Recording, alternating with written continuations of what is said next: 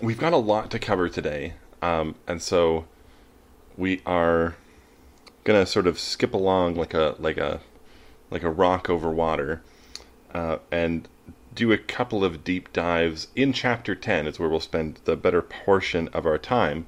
But just so that you know where we're going, we're actually getting towards the end of of Ecclesiastes. This week we're doing chapters 9 and 10. Next week we'll look at chapter 11, and the week after that, chapter 12.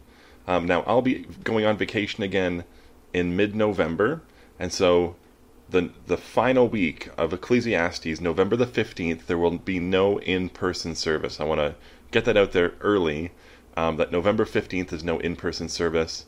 There is a service in person today and next week, and then there's no in-person service, and then they'll start again afterwards all the way to Christmas. And so we're actually getting pretty close to we're approaching Advent, which is pretty exciting, and disorienting at the same time. This is a strange year, isn't it? Oh my goodness. Well, let's just dive straight into the passage. Ecclesiastes, as it has often been doing, with Solomon trying to tell us about what he sees when he thinks about wisdom, and what he sees life under the sun is. And remember, that's him saying that if we only look at life as it is without thinking about what maybe lies beyond this physical realm, what is it that he sees? What can life be distinguished by? And he consistently says, well, it's distinguished by unfairness and evil and suffering and meaninglessness or vaporness. That there's something about the world that's just ungraspable. But he also, as we get further into this book, he begins to introduce God more and more, and saying, well, but you know what? Just what you see isn't the totality of what there is. That there's another realm, there's a spiritual realm, a heavenly realm that adds a whole new layer of ultimate meaning over life as we know it. And he's going to do it again here. And this first chapter, chapter 9, the first and the larger portion of it is really trying to get us to pay attention, not to what's happening directly in front of us all the time, but what will be in front of us at some point in the future. So if you just look at the first verse, gives the conclusion that Solomon's going to get to. This is something that Hebrew narratives tend to do. They'll give a concluding statement and then describe the reasons for giving that concluding statement. So what's the concluding statement he gives? So I reflected on all this. That's everything that's happened that he's discussed previously. And I've concluded that the righteous and the wise and what they do are in God's hands, and no one knows whether love or hate awaits them. The wise and the righteous and everything that they do by their hands, nobody knows whether love or hate awaits them, which is to say that nobody knows quite how to judge what is truly wise, what is truly righteous, what is truly good work, except God. Only God can judge the work of our hands and the works of our hearts. And our evaluations of ourselves are essentially meaningless as we stand in front of God's throne. Does love await us, or does hate await us, or the reality is that what he's trying to say is, in your life, the only true perfect judge is God. And if you try to be the judge over yourself, you're going to get it wrong. And if you try to be the judge over other people, you're definitely going to get it wrong. And we should be living our lives with this in the back of mind, that there is a judge who we are going to have to stand in front of one day and give an account to. And all of our evaluations of ourselves in this life of saying, well, I'm a good enough person, I do enough good things, you know, I think of myself as more generous than maybe those other people are, or this other person, I give more, I do more good works. Those evaluations are meaningless. They're vapors when you're standing in front of the one who is truly able to judge. And we're told in other parts of Scripture that one is God, that one is Jesus. Jesus will judge the living and the dead. And so how do we then live with that that final place in mind? That final place of being at the foot of God's throne and saying, you know, I'm going to have to be there one day and give an account. What kind of an account will we give that Jesus might agree with? We can say, well, I'm just better than this and better than that and better than that. Well, Jesus is going to say, well, yeah, but you weren't better than me. And did you trust me? And did you follow me? Did you do what I said? That's what the core issue of our lives is did we know Jesus? Did we trust him? And did we follow him? And if we say, well, you know, I trusted you a little bit more than other people, he's going to say, well, I don't care about the other people. Did you trust me in the way that I wanted you to trust me? Or did you wander off every time? Did you not trust me? Be very cautious about your evaluation of yourself. And recognize its meaninglessness, its vaporousness. Especially when it comes to how good or righteous or the good works from your hands, because we are not accurate judges of those things, only Jesus is. And the rest of this passage goes on to describe this final place, that we all end up at the same place, at the foot of this judgment seat. We all share a common destiny. In verse 2, the righteous and the wicked, the good and the bad, the clean and the unclean, those who offer sacrifices and those who do not. The same destiny overtakes all, verse 3. The same destiny overtakes all. He goes on to actually describe that essentially time and chance happen to us all. That in life, all measure of good things and bad things seem to just happen at random to both the righteous and the wicked. And he's already described this. He's already said, there are times when the wicked get what the righteous deserve, and there's times when the righteous get what the wicked deserve. But there's also times where it just seems like randomness is king. He says in verse 11, I have seen something else under the sun. The race is not to the swift or the battle to the strong, nor does food come to the wise, or wealth to the brilliant, or favor to the learned, but time and chance happen to them all. And we've all experienced this in life. We've all experienced those maybe financial hardships that just seem random, that some people have hardship and other people don't. But even more so with sickness, I think sickness tends to accentuate this randomness. If we were gathered in a room this Sunday morning, we could say, how many of us know someone who has had cancer? And I'm willing to bet everyone in the room would be able to put up their hands.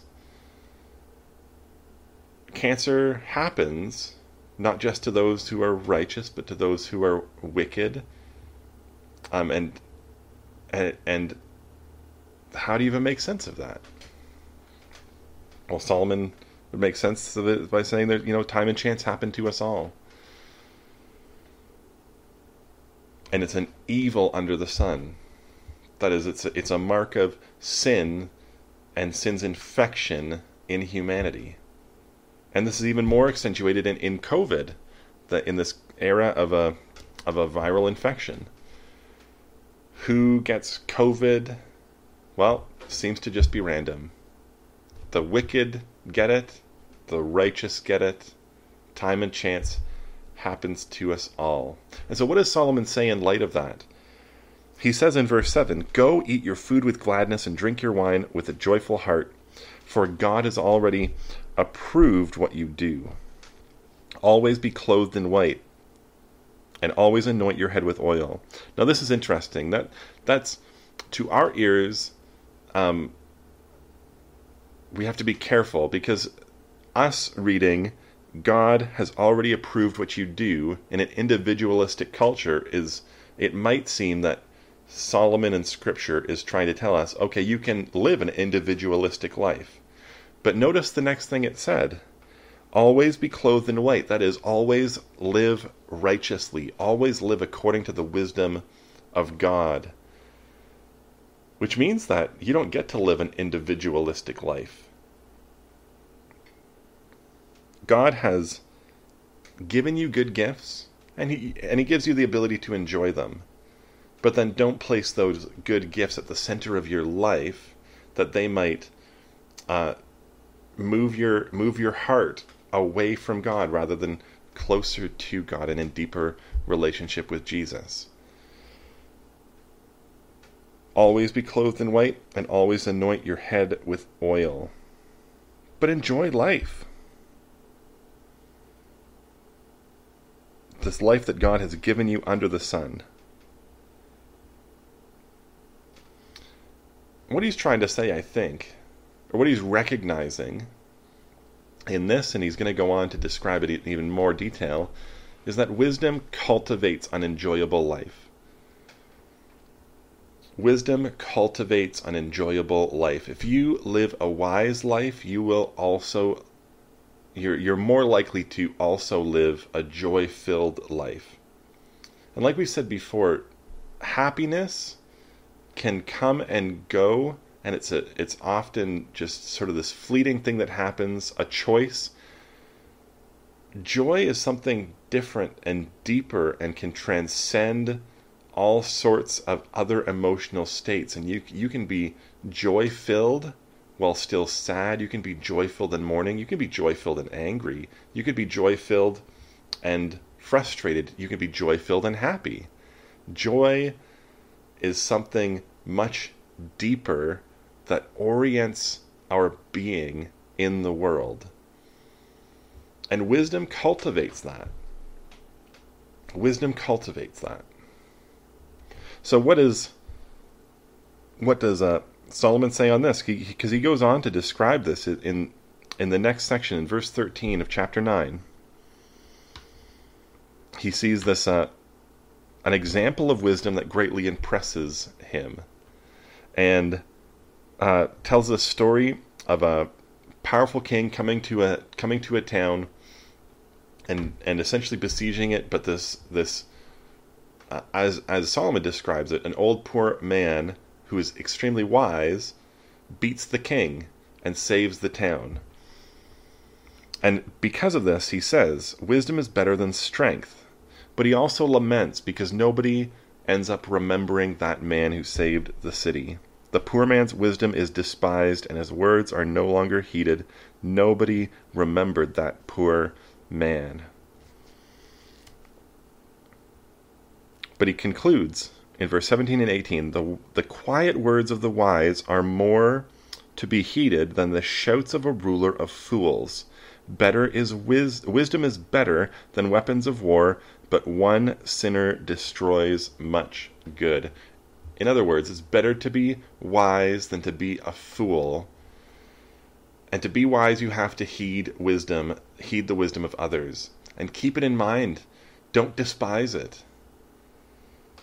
Because despising wisdom will lead to our downfalls. If the people despise the wisdom of that old man long enough, that king's going to come back and destroy them. Wisdom needs to be heeded.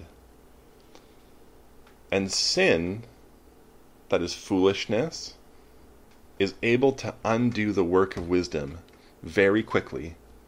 We know this intuitively. We know intuitively that we could live decades of wisdom, but if we make one mistake, it will feel like our life is over. We make one mistake, and all of those decades of wisdom become unraveled. One sinner destroys much good, and so does one sin sometimes. And so guard your steps to live a wise life. And it's from that basis then that Solomon is going to start describing, okay, what does that even mean? What does it mean to live a wise life, or more specifically for this passage, what does it mean to be a foolish? What can we learn from foolish lives? What wisdom can we learn from that? By looking at the negative examples that we can then apply to our lives so that we can live wisely in the world. So that we have a weapon that's better, so that we can have wisdom which is better than any weapon of war, and so that we don't end up being that sinner who causes the gains that wisdom brings to unravel before our eyes. So what does Solomon say? He begins in chapter 10, and I wonder if any of you noticed this. He moves into these proverbial statements, these short statements of teaching that you see in other books of Scripture, like Proverbs, and that we've seen a little bit in Ecclesiastes. But this is a much longer use of it, and it's going to continue in the next couple of chapters. But these statements are trying to tell us about wisdom and foolishness, and I'm going to remind us about what foolishness is in Ecclesiastes. Foolishness is the lack of appropriate fear for God in our lives. Foolishness is lacking an appropriate fear for God in our lives. It is not treating God as holy, not treating God as God. And so keep that in mind. And as we go through this, I'm going to invite you to think through your own life, and maybe there's a place of foolishness that you are living out of that God wants to correct in you. But the way to correct it is in your attitudes and habits of your heart to treat God as holy, to appropriately fear Him. And if you're not willing to do that, foolishness is just going to build up in your life. And the consequences of foolishness will eventually come to bear. And you may not experience it on this side of the grave, but you'll certainly experience it when you're standing at the foot of God's throne.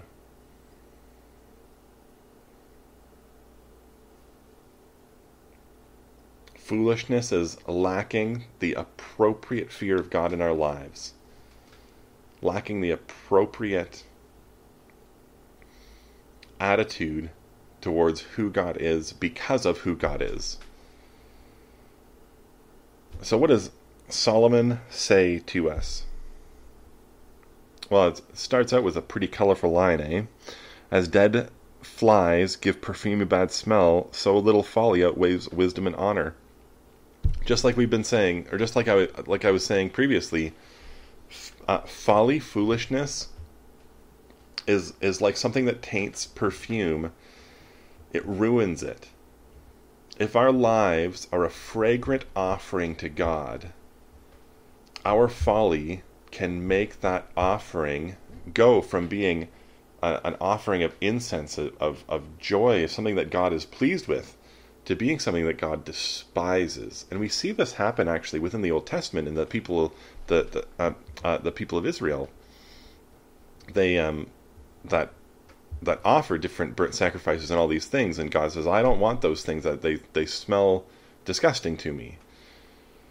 Well, why is it? And it's often because they are living foolish lives while doing these sorts of rituals for the sake of doing the ritual.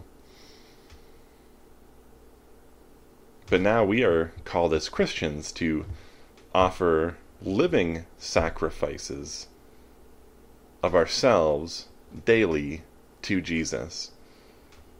But our folly is like it will just ruin those sacrifices.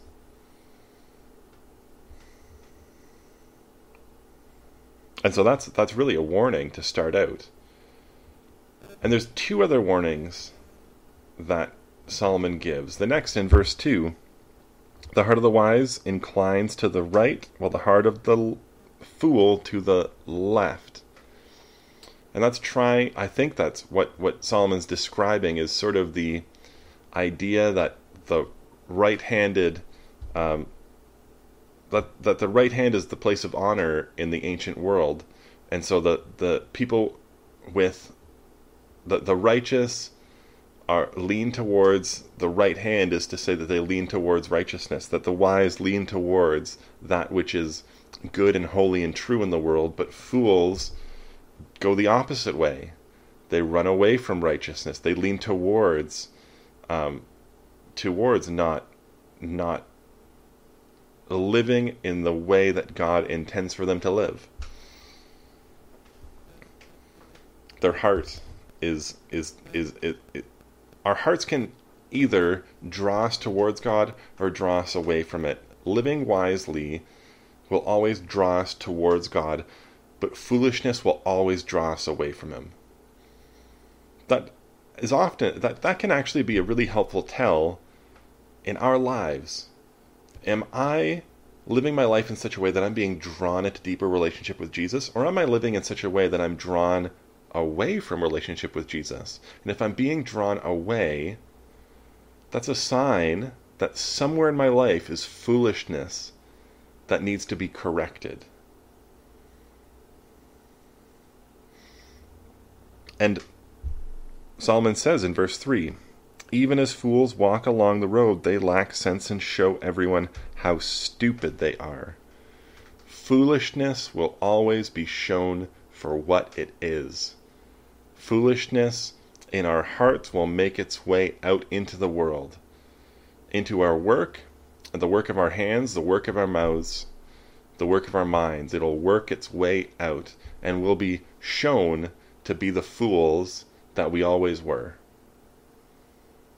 But God can save us from ourselves by the indwelling of His Spirit and the transformation, the renewal of our minds in Christ Jesus. We can have, we can be given right hearts to be drawn towards righteousness, so that the living sacrifice of our lives isn't ruined by our sin. Jesus is the answer to these warnings, and leaning on Jesus and deepening our relationship with Jesus. But now that Solomon's laid out those warnings, he wants to describe, or he moves to start describing foolishness in a couple of different contexts, which I think will teach us some really practical wisdom for today. The first is this context of rulers or leaders or politicians, sort of the political realm, starting in verse 4 through verse 6. And verse 4 is just good practice. It's just something that you should be doing anyways. If a ruler's anger rises against you, do not leave your post. Calmness can lay great offense to rest. And that's just true. Calmness can lay great offense to rest. If you train yourself to be calm rather than being quick to anger and quick to speak, if you train yourself to be slow to anger and slow to speak and quick to listening, it can actually de-escalate all sorts of situations, particularly at work with your bosses or anything that maybe can lower the temperature of conversations, that can make it easier to figure out what's at issue to work past it. Being quickly angered, Solomon is implying, is foolishness. And it will show itself to be foolish over time. But calmness can lay great offense to rest.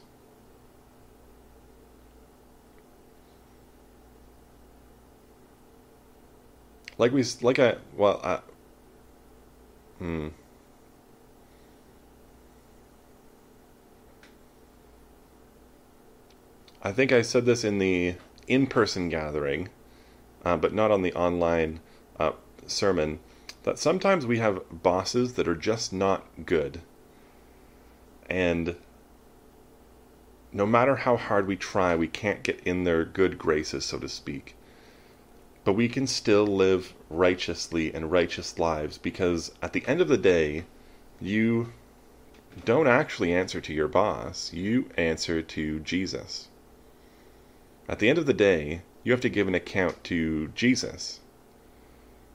And so this is sort of what's at the heart of this type of instruction. A ruler's anger might rise against you, but don't leave your post. Don't sin against them, sin against the promises you've made. Continue to stay with it. And let calmness allow calmness to do its work in causing offense to find a bit of rest, to lower the temperatures.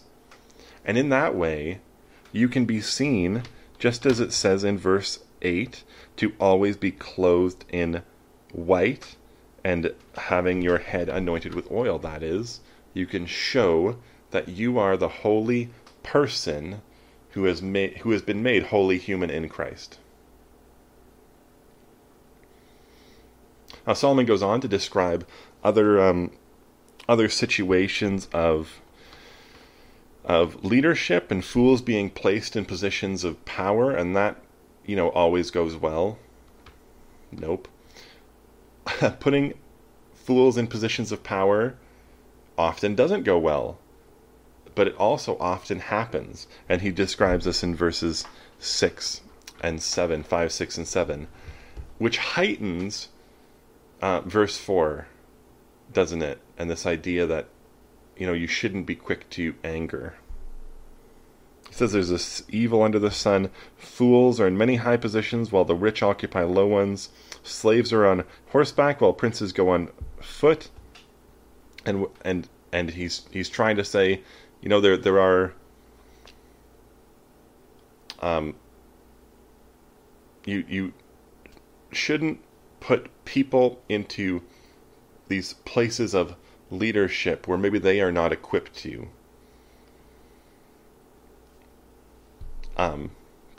That seems to me to be pretty reasonable within the context of the passage of what it's saying.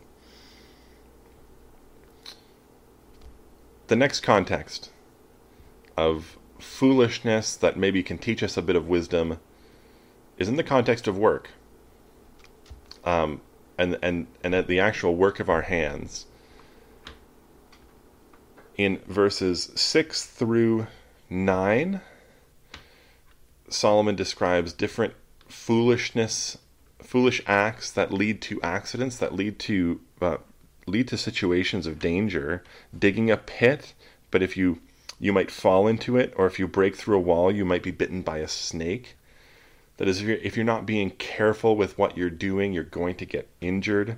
And again, whoever quarries stone may be injured by them, and whoever split logs may be endangered by them. That there are these dangers in our workplaces that we need to be cautious of and careful about. Being wise is in part knowing your surroundings and knowing the right ways to do things You know the right procedure and when to use those procedures at the right time, just like we talked about last week. And then in verse 10 and 11, Solomon describes wisdom or skill being used to bring success, and foolishness actually leading to a lack of success sometimes.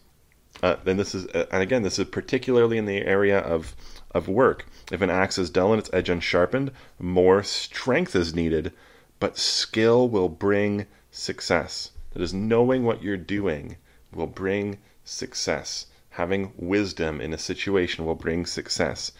If a snake bites before it is charmed, the charmer receives no fees. This is something that happened in the ancient world. Snake charming still happens in many parts of the world.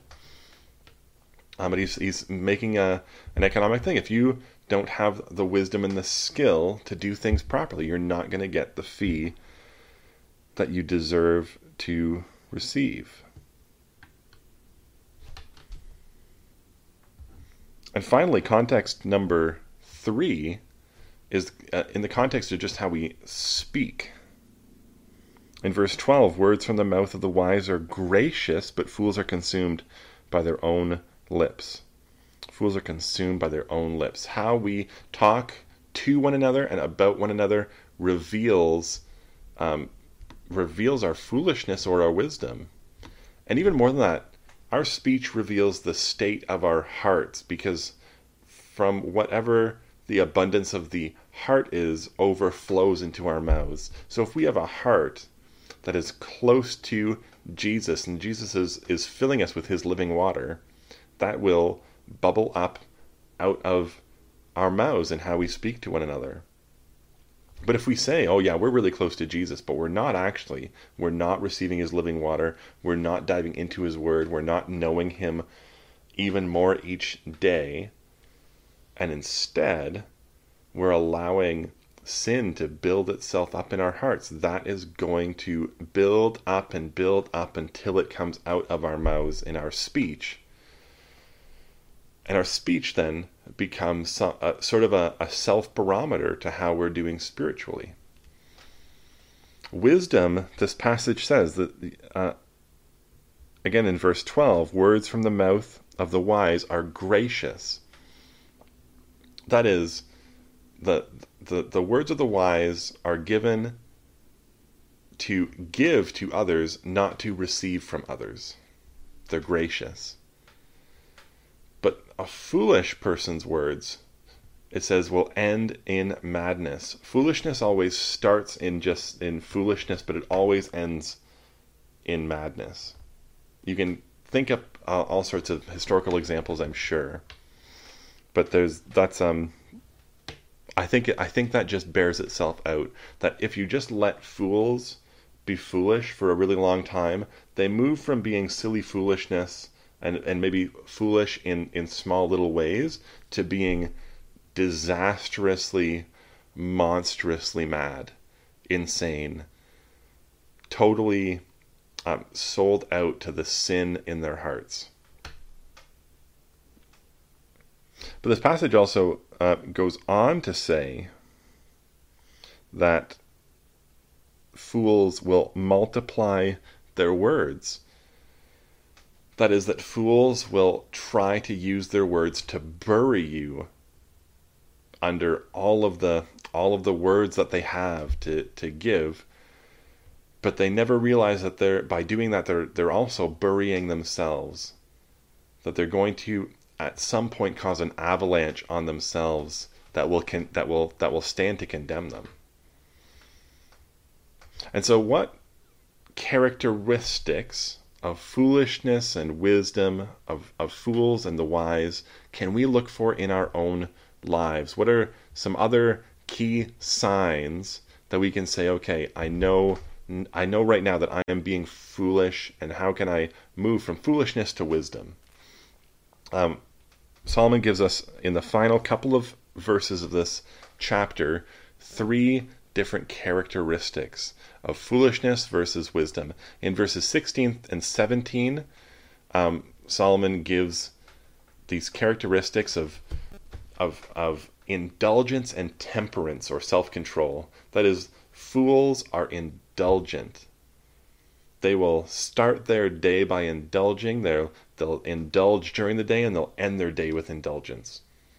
Whereas the wise will have self-control and temperance. They know what time to do hard work, and what time to enjoy good food and friends, and they know the proper place and timing for things within life.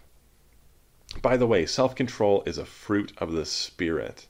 And so we can actually look at our lives and say, am I living the life of the Spirit in how the Spirit is allowing me to be a person of self-control? And if I'm lacking self-control, that's something that I can ask God's Spirit to produce in me, both for my sake, but even more so for the sake of others, because our indulgence tends to hurt quite a bit of people and break relationships over time. So first characteristics of fools and the wise: indulgence versus temperance. The next is negligence versus diligence. And it's knowing the place that laughter, wine, and money have in our life. The negligent tend to raise those up as the most important thing. The most important things in life are laughter, wine, and money, and those get heightened to the point where everything else is neglected. And again, it talks about the same type of topics that he's been talking about in this passage with building, and particularly in verse 18, through laziness the rafters sag, through idle hands the house leaks. That is, negligence causes major issues. But if you are diligent in your responsibilities and in executing your responsibilities, then you know that hard work comes first, before laughter, wine, and money, and the enjoyment of life. We have to get through that hard work to be able to enjoy the fruit of the work. And finally, in verse 20, Solomon describes foolishness as a fool as being indiscreet, and the wise as being very discreet. Fools are not careful with their criticisms. They criticize openly and to others. And Solomon says that, birds are going to carry what you're saying away and report it to whoever you're saying it about. I think this is probably where that line, a little birdie told me. Well, it's right here in this passage. That's what Solomon is saying. I think that every one of us can think of examples of this foolishness, this indiscreetness playing itself out in our lives when maybe we were talking about a boss or a friend or a classmate or somebody else, and as we were talking about them, they came in and overheard it. And immediately, for almost everyone that I know, especially from my own experience, it's immediately, I'm so embarrassed. What was I doing? What was I thinking? And you're hit immediately with the foolishness of what you were doing. Wisdom is saying, I'm ashamed by that, so I need to change my ways. I need to be discreet with criticism. And sometimes that just means not giving criticism, or if it's offering criticism, it's offering it to the person and engaging in conversation so that they can actually change their ways if and as necessary.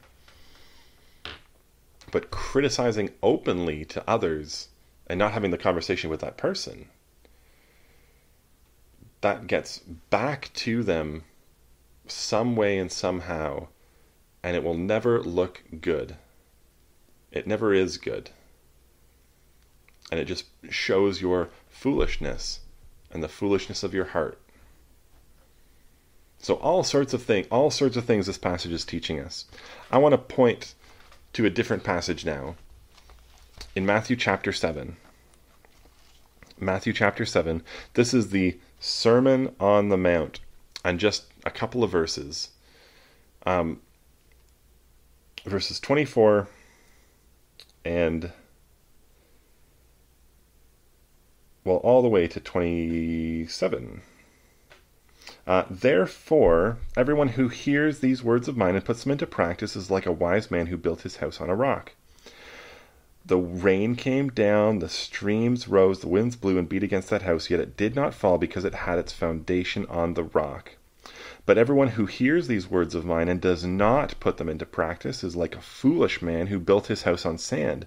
The rain came down, and streams rose, and the winds blew and beat against the house, and it fell with a great crash. Jesus sees wisdom and foolishness not just as wisdom and foolishness, but sees it as categories that can offer us safety or destruction. Like this is important. Living a wise life, Jesus is saying, will ensure that our houses, the houses that we built of our lives, are able to withstand the storms that come. But if we're foolish, our lives will not be able to withstand those storms that come. If we're foolish, our lives will get beaten down and pushed apart, and will be crushed by the waves and the wind as they come. Foolishness, he says, is like building on sand. And he says very specifically, you know what is wise is listening to what I am telling you and putting it into practice. He says it right there in verse 24. But if you hear Jesus' word and you don't put it into practice, and instead you put into practice the shifting thoughts, opinions, and philosophies of each generation, of the zeitgeist of our culture, we could say, that's foolishness, and it's built on sand.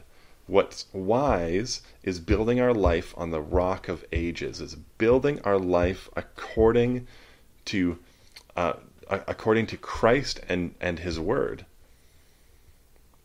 To not just to as a starting point, putting into practice the Sermon on the Mount, but Jesus is at the center of all of the scriptures, of the entire Bible.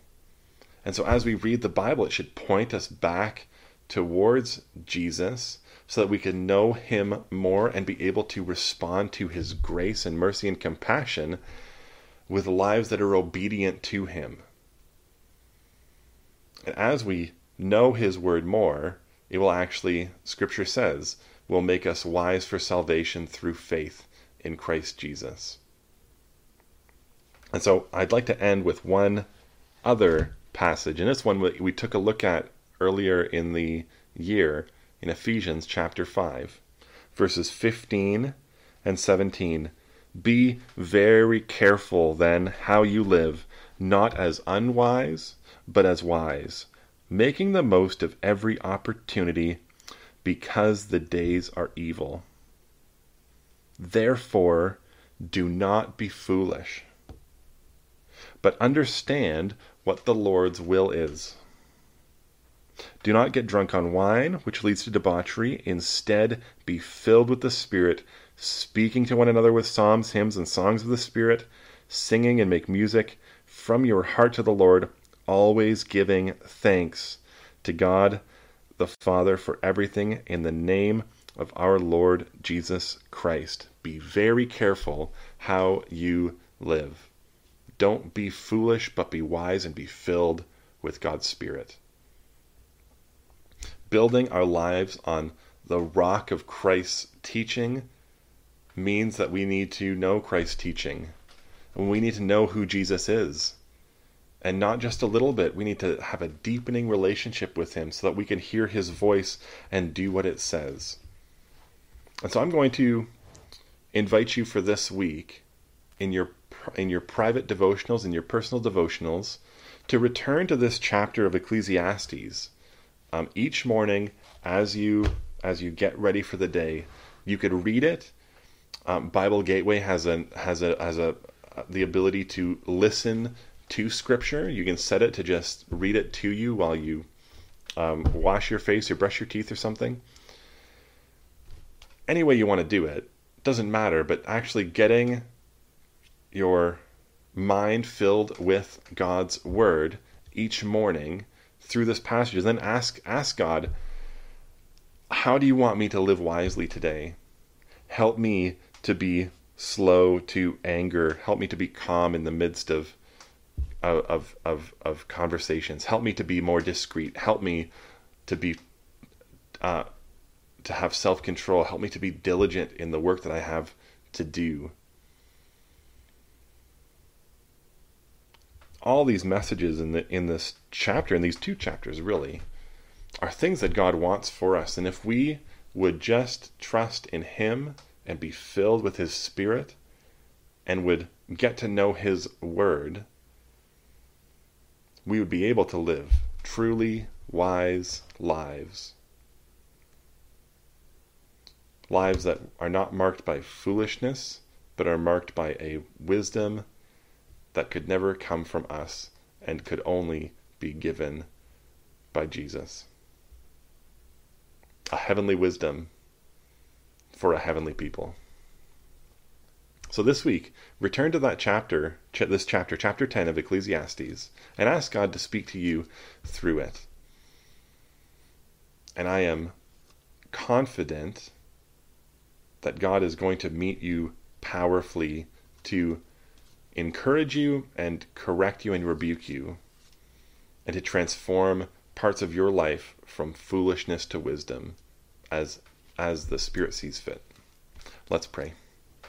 Heavenly Father, I thank you for your word. I thank you for the wisdom that it gives. Wisdom that's not of any humans, but is of you. And I thank you that you have given us the ability to ground our lives on the rock of your teaching.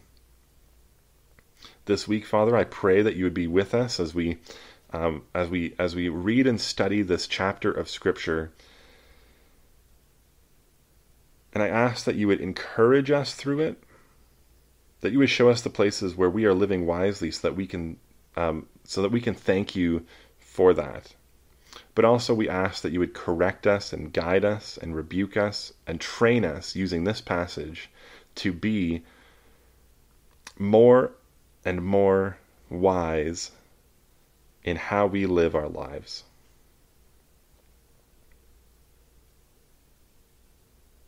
Teach us, Father, your teaching, and help us to put it into practice so that our lives can be built on the rock of your teaching and not on the sands of our culture that will just leave us vulnerable to the storms of life.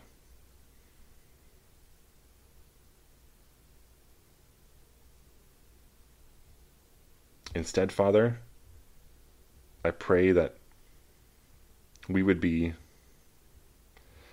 living sacrifices to you that would be whole, that would